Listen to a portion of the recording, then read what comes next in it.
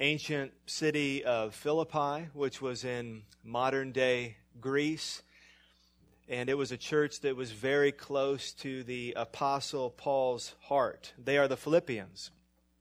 And so this is Paul's letter to them that we have been studying. This letter of Philippians, which he wrote around the year 60 A.D. while he was imprisoned in Rome, awaiting either execution or release. And as we read the letter, we figure out that Paul writes it for at least a couple of reasons. First, to reassure the Philippians that despite being in prison and facing a possible death sentence, Paul and the ministry are doing well. And second, there are some issues in Philippi that Paul addresses through exhortation, which means that he is urging them to do some things. He writes to give them some instructions. And in the middle of Paul's exhortation are several examples that he gives, both positive examples and negative examples. He offers up himself and men like Timothy and Epaphroditus as positive examples of godly men who are practicing what they preach. And at the same time, Paul gives negative examples, men who should not be followed, men who should be avoided. Look out for the dogs, Paul said in chapter 3, verse 2, as a warning to watch out for a certain group of false teachers. So we read that verse and the verses following last week where Paul refuted the prevalent false teaching by giving 3 marks of a true Christian. And we learned together that a true Christian, according to Paul, number 1, worships by the Spirit of God. Number 2, glories in Jesus Christ alone. And number 3, puts no confidence in the flesh, which means puts no confidence in the flesh means that when it comes to their standing before God, a Christian does not put trust in anything other than the gospel of Jesus Christ.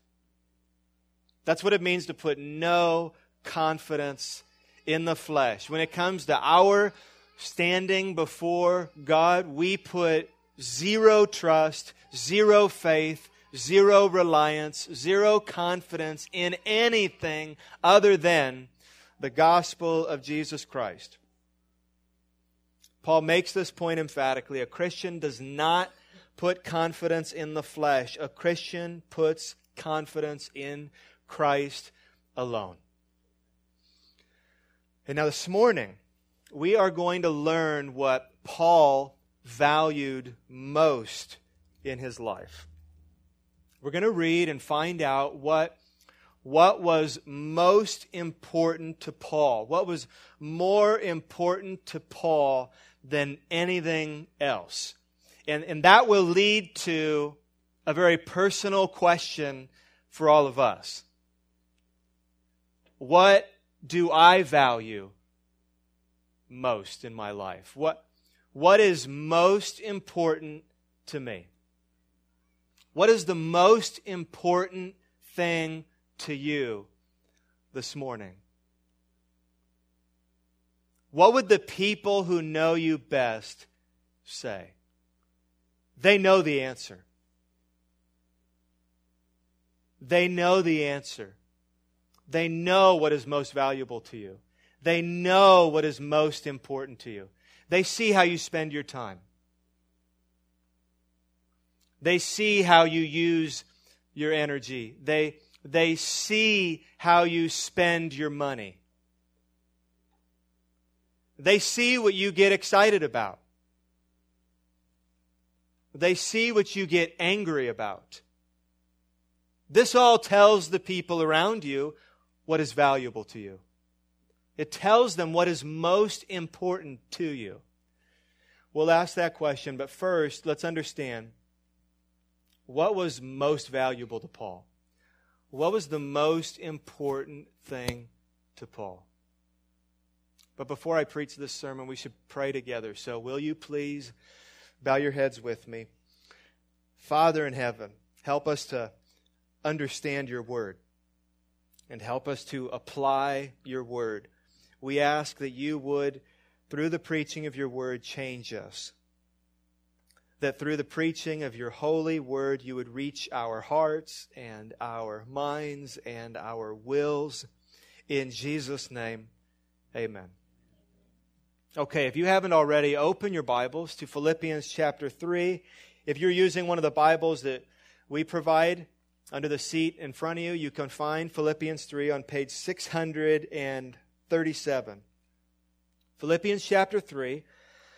And let's begin in verse 1 again. Just some review because we're in this section that Paul is writing. So let's begin in verse 1 again of chapter 3. Finally, my brothers, rejoice in the Lord. So don't forget, what Paul says next is for joy. To write the same things to you, Paul says, is no trouble to me, and it is safe for you. So what Paul is about to say, he's already said it to the Philippians. It's important.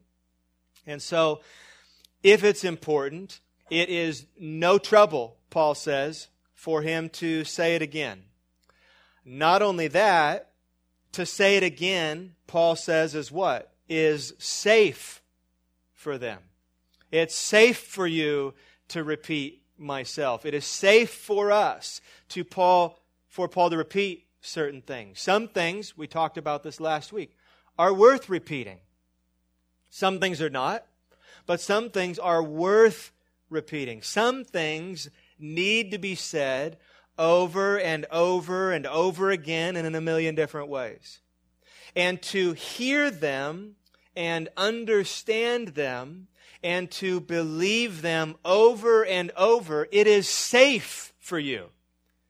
In other words, it is good for your soul to hear, understand, and believe certain things over and over again. Now, when it comes to truth that is worth repeating, nothing qualifies more than the truth of the gospel. Nothing qualifies for repeating more than the truth of the gospel, which is what Paul in his letters repeats more than anything. The gospel. The good news of who Jesus is and what Jesus has done must never be put away. The gospel isn't something that you hear in order to become a Christian and then you put it on the shelf. If the gospel is a book, it's a book that is open on your desk 365 days a year. Martin Luther famously said, "Most necessary it is, therefore, that we should know this gospel well, teach it unto others, and beat it into their heads continually." We need these truths beat into our heads continually. It's good for us. It's safe for us. Verse 2. Look out for the dogs. Look out for the evildoers. Look out for those who mutilate the flesh. These were false teachers, sometimes called Judaizers or the circumcision party, and they were a big problem in the first century church. They taught that true Christians, in addition to placing their faith in Christ, would also strictly observe the Old Testament ceremonial law, including circumcision. And that, of course, is not true. That is not what a true Christian is. We are saved, for all of you who are Christians. We are saved, as Paul taught, by grace alone, through faith alone, in Christ alone. Period. No plus, no addition. So the focus of of last week's sermon was controlled by these verses that we're reading here. Verse 3, Paul goes on, "For we," Paul goes on, "are the circumcision who," and here again are the marks of a Christian, "worship by the Spirit of God and glory in Christ Jesus and put no confidence in the flesh, though I myself have reason for confidence in the flesh also." And then Paul goes on to list all the reasons that if anyone had reason to rely on themselves for acceptance before God, it was Paul. "If anyone else thinks he has reason for confidence in the flesh, I have more." Verse 5. "Circumcised on the 8th day of the people of Israel, of the tribe of Benjamin, a Hebrew of Hebrews, as to the law, a Pharisee, as to zeal, a persecutor of the church, as to righteousness under the law, blameless. But whatever gain I had, I counted as loss for the sake of Christ." And that's about where we stopped last week. This morning, now verses 8 through 11 are going to be our focus. Verses 8 through 11.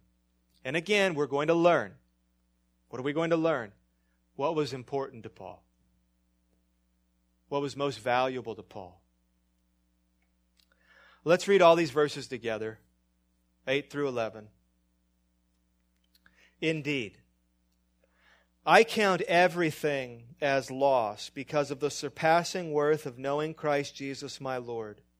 For His sake, I have suffered the loss of all things and count them as rubbish, in order that I may gain Christ and be found in Him, not having a righteousness of my own that comes from the law, but that which comes through faith in Christ, the righteousness from God that depends on faith, that I may know Him and the power of His resurrection, and may share His sufferings, becoming like Him in His death, that by any means possible I may attain the resurrection from the dead." I know what you're thinking. Those 4 verses are full of prepositions of causation and purpose conjunctions. Some of you are thinking that. Maybe a few of our teachers are thinking that. It's true. Words and phrases like "because of" and "for" and "in order that" and "that." These are words that all of us use all the time to link what we do to why we do it.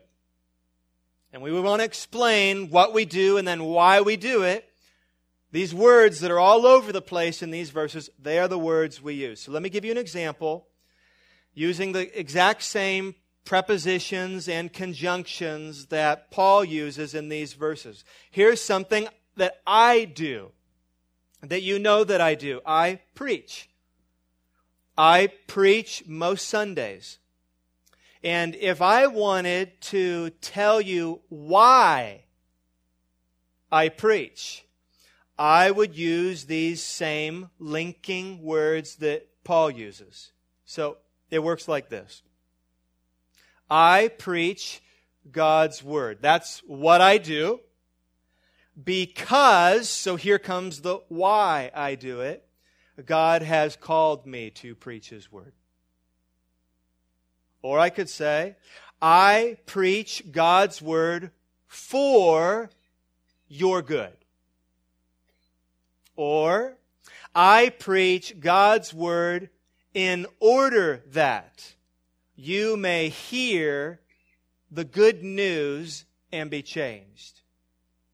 Or the other word he uses, I could say, I preach God's Word that I may one day stand before God and say that I did what He called me to do. You see how these words work. These are prepositions and conjunctions that link what and why. And if you look, Paul uses a bunch of them here. So Paul is doing something in our text, and then he's telling us what? Why he's doing it. He's doing something, and then he really wants us to know why he's doing it. So let's give that some attention. First, what is Paul doing? Let's figure that out. What is Paul doing? And then second, we'll ask, why is Paul doing it? First, he is, look at verse 8 with me, verse 8a, which just means the first part of verse 8. He is what? Counting everything as loss. What is the everything there? I think it's everything he just listed in verses 4 through 6. You see those verses before? Namely, his ancestry and his achievements.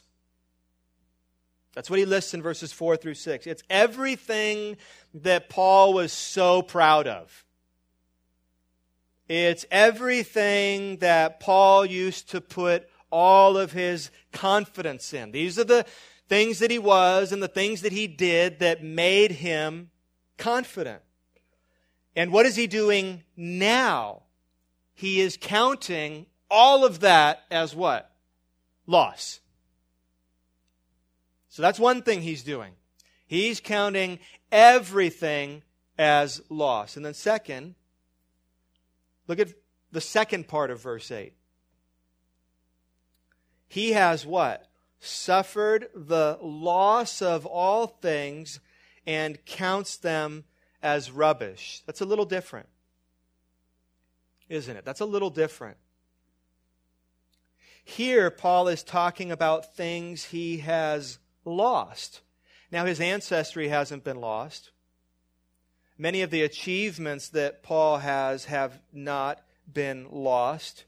So what things, think about this, what things has Paul suffered the loss of? I think it's exactly what it sounds like, the loss of all things.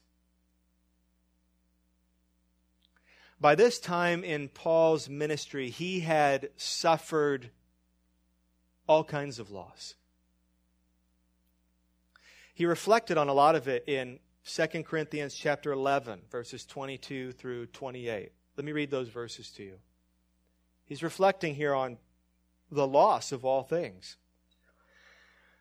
He said that he had suffered far greater labors, far more imprisonments with countless beatings, and often near death.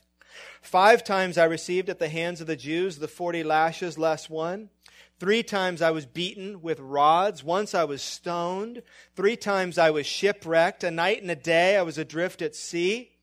On frequent journeys, in danger from rivers, danger from robbers, danger from my own people, danger from Gentiles, danger in the city, danger in the wilderness, danger at sea, danger from false brothers, in toil and hardship, through many a sleepless night, in hunger and thirst, often without food, in cold and exposure. And apart from other things, there is the daily pressure on me of my anxiety for all the churches.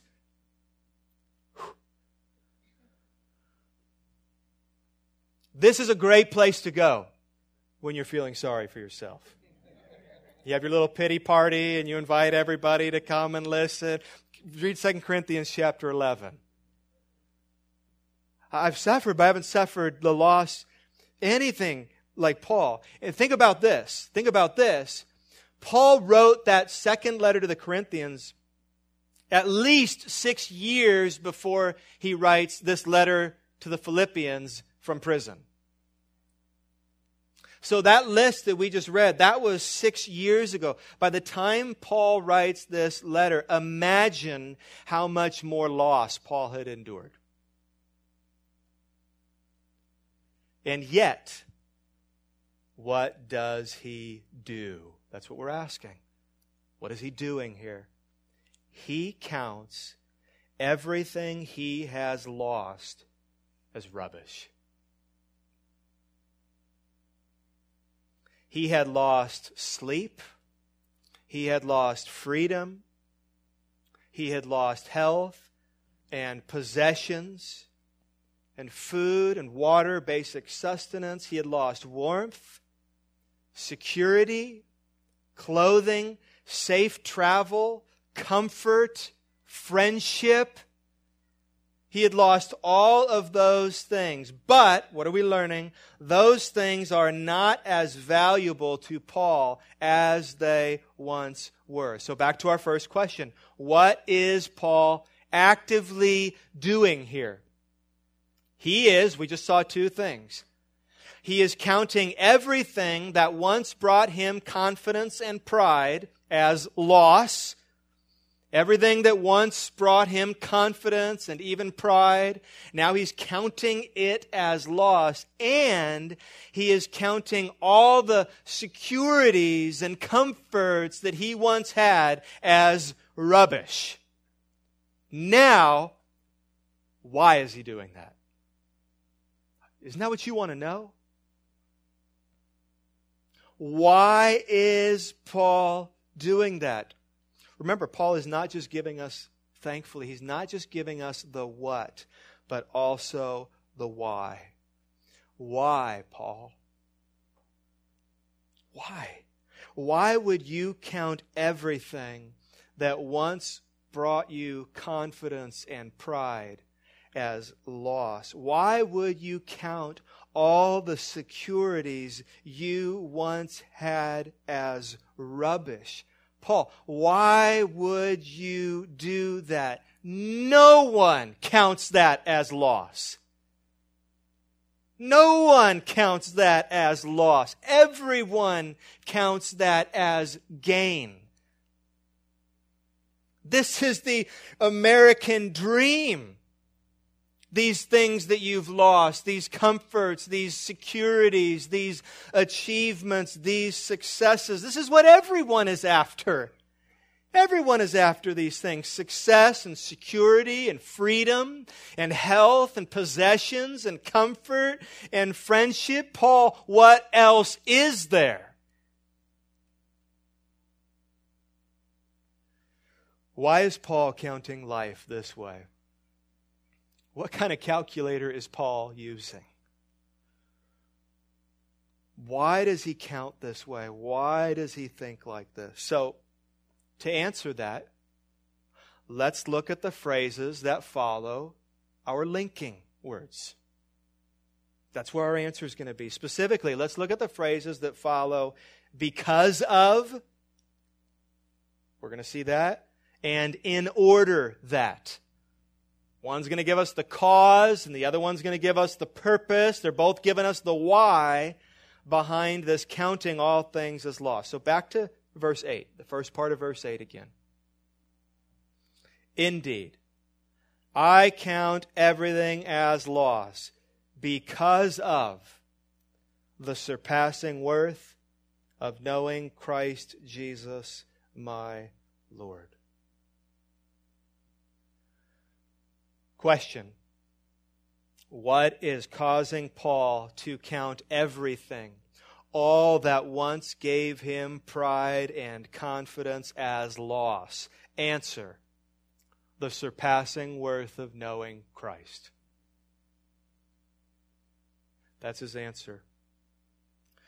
Paul has discovered something more valuable than his ancestry. Paul has discovered something more valuable than his achievements, and it is knowing Christ.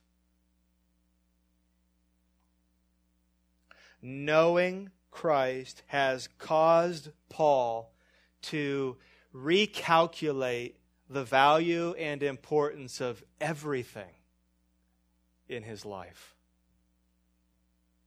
Everything. Look at the second part of verse 8. We have our other phrase, in order that, which means a purpose is coming up.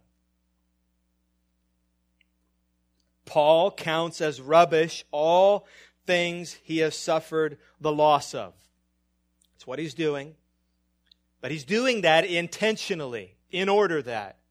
He's doing that this isn't Paul just making the best of the situation. You see the difference? It's not just him making the best of things. No, I'm intentionally counting all these things that have been taken from me as trash. I'm intentionally doing that on purpose in order that. He's after something better. So let's read verses 8 through 11. For his sake, I have suffered the loss of all things and count them as rubbish in order that. And so everything that follows here is the purpose behind counting everything he's lost as rubbish. This is 3 verses of purpose here.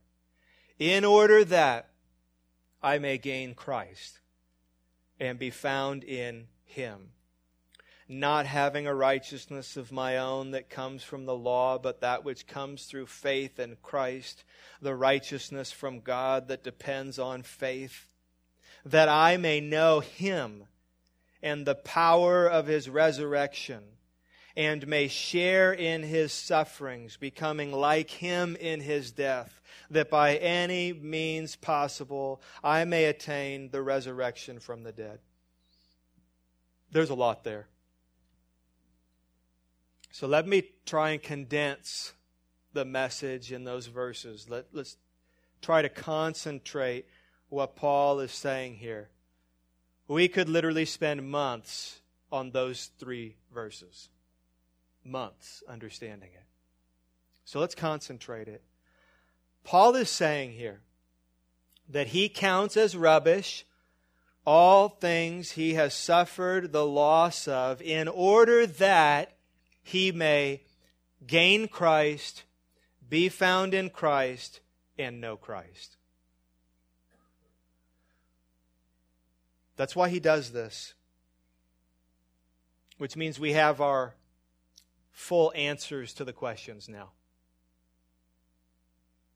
So our first question, what is Paul doing? He is counting everything that once brought him confidence and pride as loss, and he is counting all the securities he once had as rubbish. And then our second question, why is Paul doing that? And here's the answer quite simply, to know Christ. That's why. To know Christ. Paul counts that way because of the surpassing worth of knowing Christ and in order to know Christ more. It is about, for Paul, knowing Christ. What is more valuable to Paul than anything else? Can you answer that now? Knowing Christ. What is more important to Paul than anything? Knowing Christ. So what is most valuable to you? What is most important to you? What do you want most in your life? Is it to know Christ? Or is it something else? Let me read you 2 quotes from J.I. Packer. He says, once you become aware that the main business that you are here for is to know God, most of life's problems fall into place of their own accord. The main business that you are here for, he asserts, I would agree, Scripture agrees, is to know God. I am here to know God. I have been created to know Christ and to love Him and worship Him. He also says our aim in studying God. Now this is important because there are a lot of you who, and this is a good thing, love to study God. You like to read the Bible. You like to read books. You like to think about doctrine and theology. We have many of you here. I'm like that. But you need to remember something. And he gets at it in this quote. Our aim in doing that, our aim in studying God must be to know God Himself better. Our concern must be to enlarge our acquaintance, not simply with the doctrine of God's attributes, but with the living God whose attributes they are. That's the point. Knowing God's Word to know God. Knowing sound doctrine, good theology, to know God. Good theology and good doctrine is not an end in and of itself. It is always for something. And if your theology isn't for something, it is worthless. Totally worthless. If it doesn't increase your love for God and increase your love for others, you don't know how to use your theology. Knowing Christ. Knowing God. This is what is so important to Paul. What is precious to you? What are you proud of? What gives you reason for confidence? Is it success? Money? Reputation? Your job? Students, is it your grades? Is it the neighborhood you live in? Is it your possessions? Is it your family? Is it your children? Your spouse? Your athletic ability? Your sense of humor? Your theology? Your church? Or knowing Christ?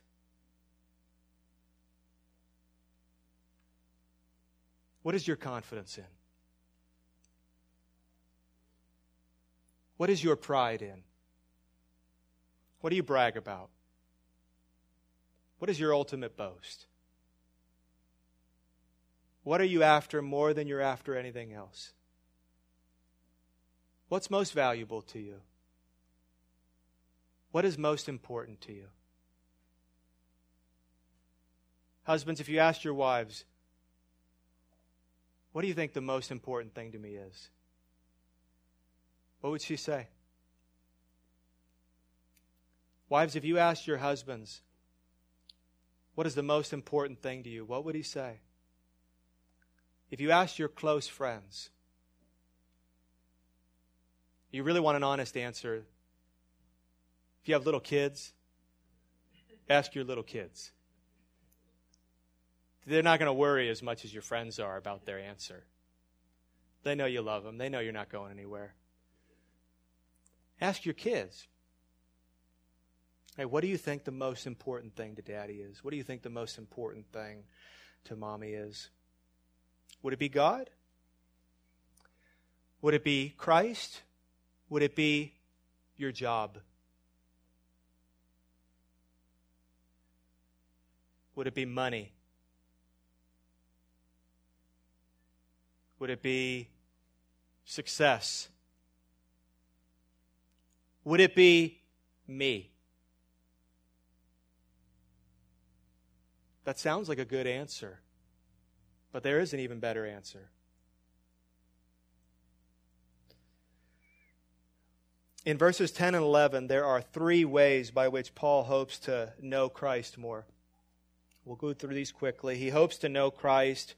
You see it here by the power of His resurrection, by sharing in His sufferings, and by seeing Him face to face. So first, Paul hopes to know Christ by the power of His resurrection. Look at verse 10.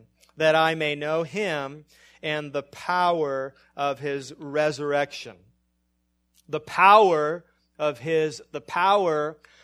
Christ's resurrection is simply the power that raised Jesus from the dead. That's the power of the resurrection. So think about that. Think about that kind of power. When you think about power, what kind of power does it take to raise someone from the dead? That doesn't happen. So that kind of power, the kind of power that can raise Jesus from the dead, Paul wants to know Christ through that power working in him. And he wants that for others. He wanted the Ephesians to know that power, and he prayed for it in chapter 1, verses 19 and 20. He prayed that the Ephesians would know what is the immeasurable greatness of His power toward us who believe, according to the working of His great might that He worked in Christ when He raised Him from the dead. He wants it for them.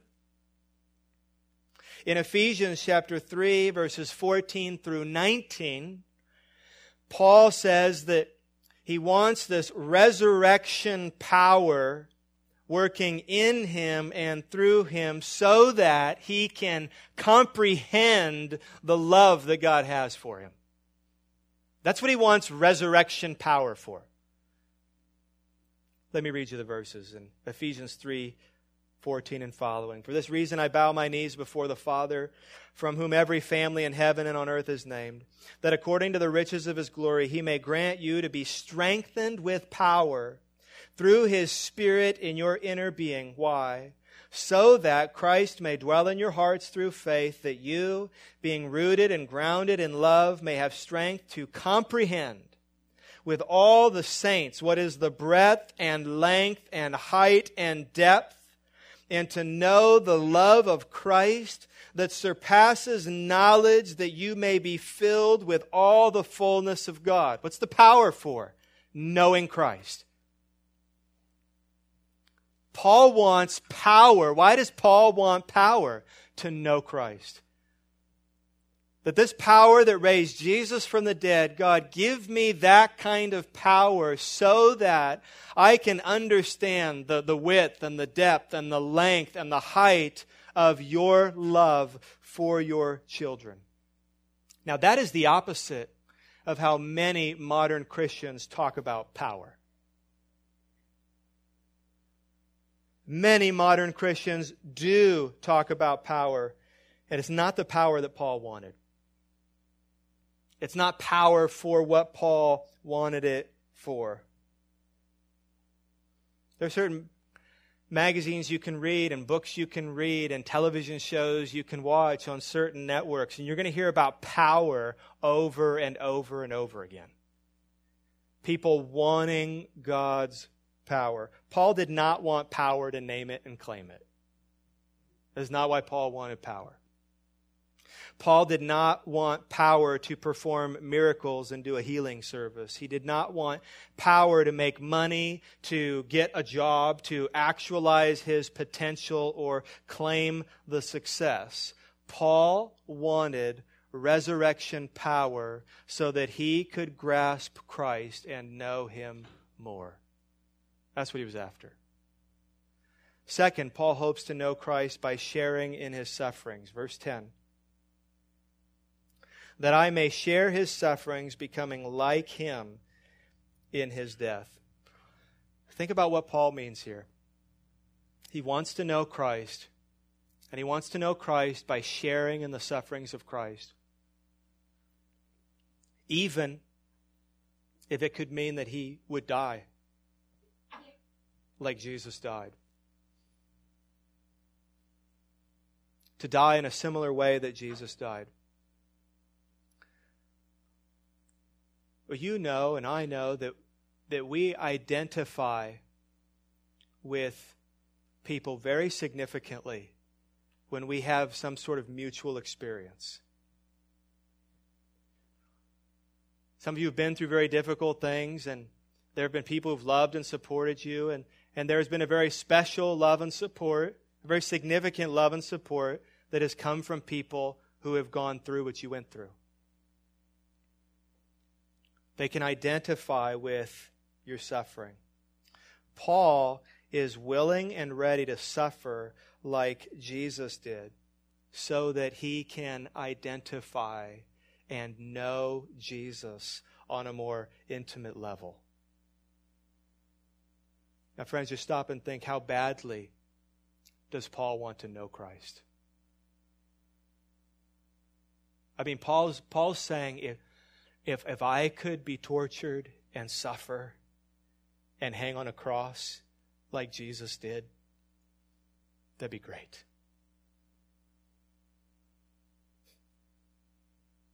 Because he wants to know Christ. He wants to taste whatever Christ tasted. He wants to experience what Christ experienced. He talks about suffering like this all the time. That then when he is suffering and he's feeling that pain, whatever it is, physical, emotional, spiritual, you see how this works, and he's experiencing that, and it's awful, and it's terrible. And then to know that Jesus endured that, and then to remember that Jesus endured that because he loved Paul. You endured this, you went through this, you suffered this, and your motive was love. He wants to know Christ. Don Carson writes, Paul understands that the Master was a man of sorrows, Isaiah 53, and familiar with suffering. And he feels that following him in this way is part of knowing that Master. It means becoming like him in his death. That is, just as Jesus had been crucified, so Paul also wants to take up his cross and follow him. For the privilege of knowing that Master better, no suffering is too great. And third, Paul hopes to know Christ by seeing him face to face. This is what verse 11, this is what the verses have built to. This is when he will know Christ in ways that he cannot know him here on this earth. Verse 11, that by any means possible I may attain the resurrection from the dead. Paul says in 1 Corinthians 6:14 that God raised the Lord Jesus and will also raise us up by his power. Jesus said in John 11:25, I am the resurrection and the life. Whoever believes in me, though he die, yet shall he what? Live. That's what Paul's looking for. At the end of this, I want to know Christ. I want to gain Christ. I want to be found in Christ. I want to know him by seeing him face to face. That's the icing on the cake. That's the fireworks show. That is the grand finale. That's what I'm looking forward to. I want to know Christ as much as I can possibly know him on this planet. By having his power enable me to know him, by suffering the way that he suffered. And I want to know him when I die. And I'm given a brand new, imperishable body with perfect eyes and perfect ears and perfect hands. I want to see him face to face. Because what's more important to Paul than anything? Knowing Christ. Thomas Brooks, in the 17th century, here's what he wrote. And this would be the kind of quote that I hope somebody reads me when I'm on my way out. This is what I would want to hear. I'd want to be reminded of this. Paul has said that to live is Christ, to die is gain. The way Paul thinks about death is revolutionary.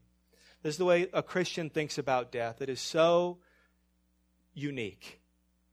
Well, here's what he said about death.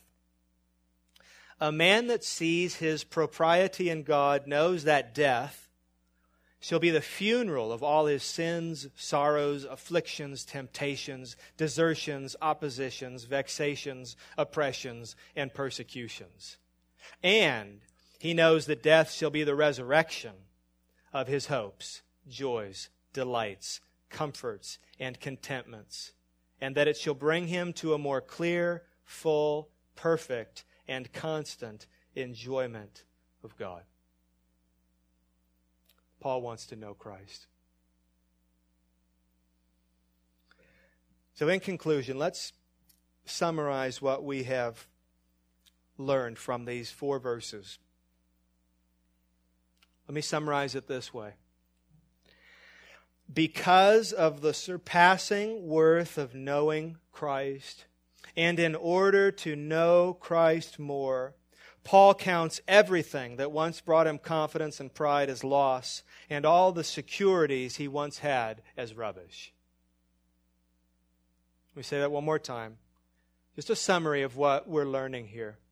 Because of the surpassing worth of Christ, and in order to know Christ even more, Paul counts everything that once brought him confidence and pride as loss, and all the securities he once had as rubbish. Now let's try to apply this in our final few minutes. Many of you already are. As you've thought about what's important to you and what's valuable to you and what should be important to you and what should be valuable to you. Some of you here this morning, I'm sure, have misplaced confidence and pride. Like Paul did at one point. You have misplaced confidence and pride. And your confidence and your pride is in who you are and what you've done.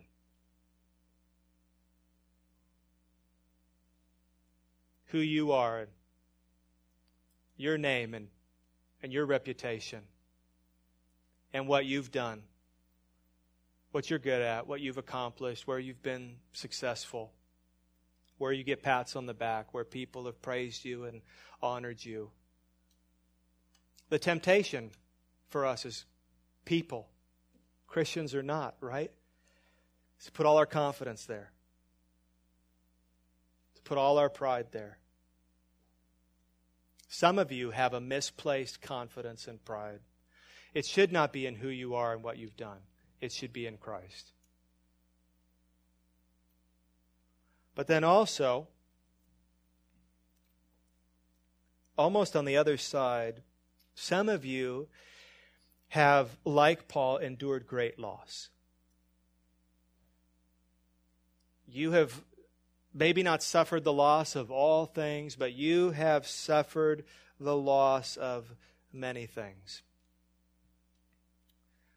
You've lost health. Some of you have lost your marriage.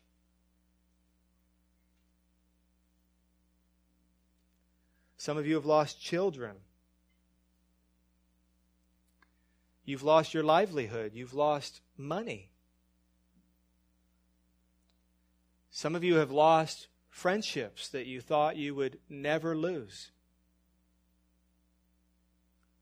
Many of you, I'm sure, have suffered the loss of a lot of things.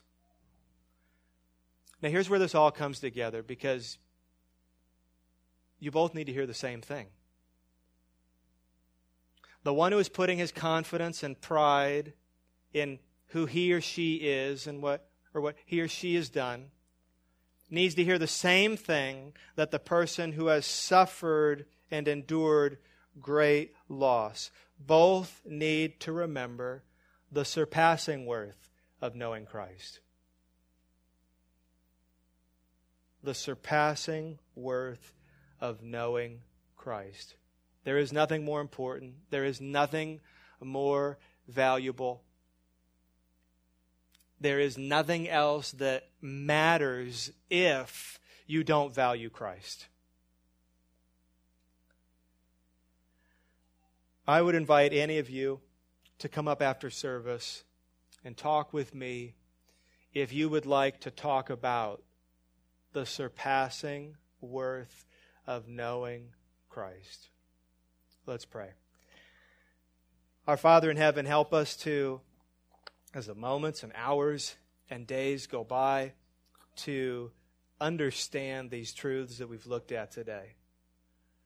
We pray that they would be deeply embedded in our minds and hearts, that the troubles that we face this week and the busyness that we face would not choke it out, but that your truth would stand firm, that we would understand it even more deeply as the week goes on.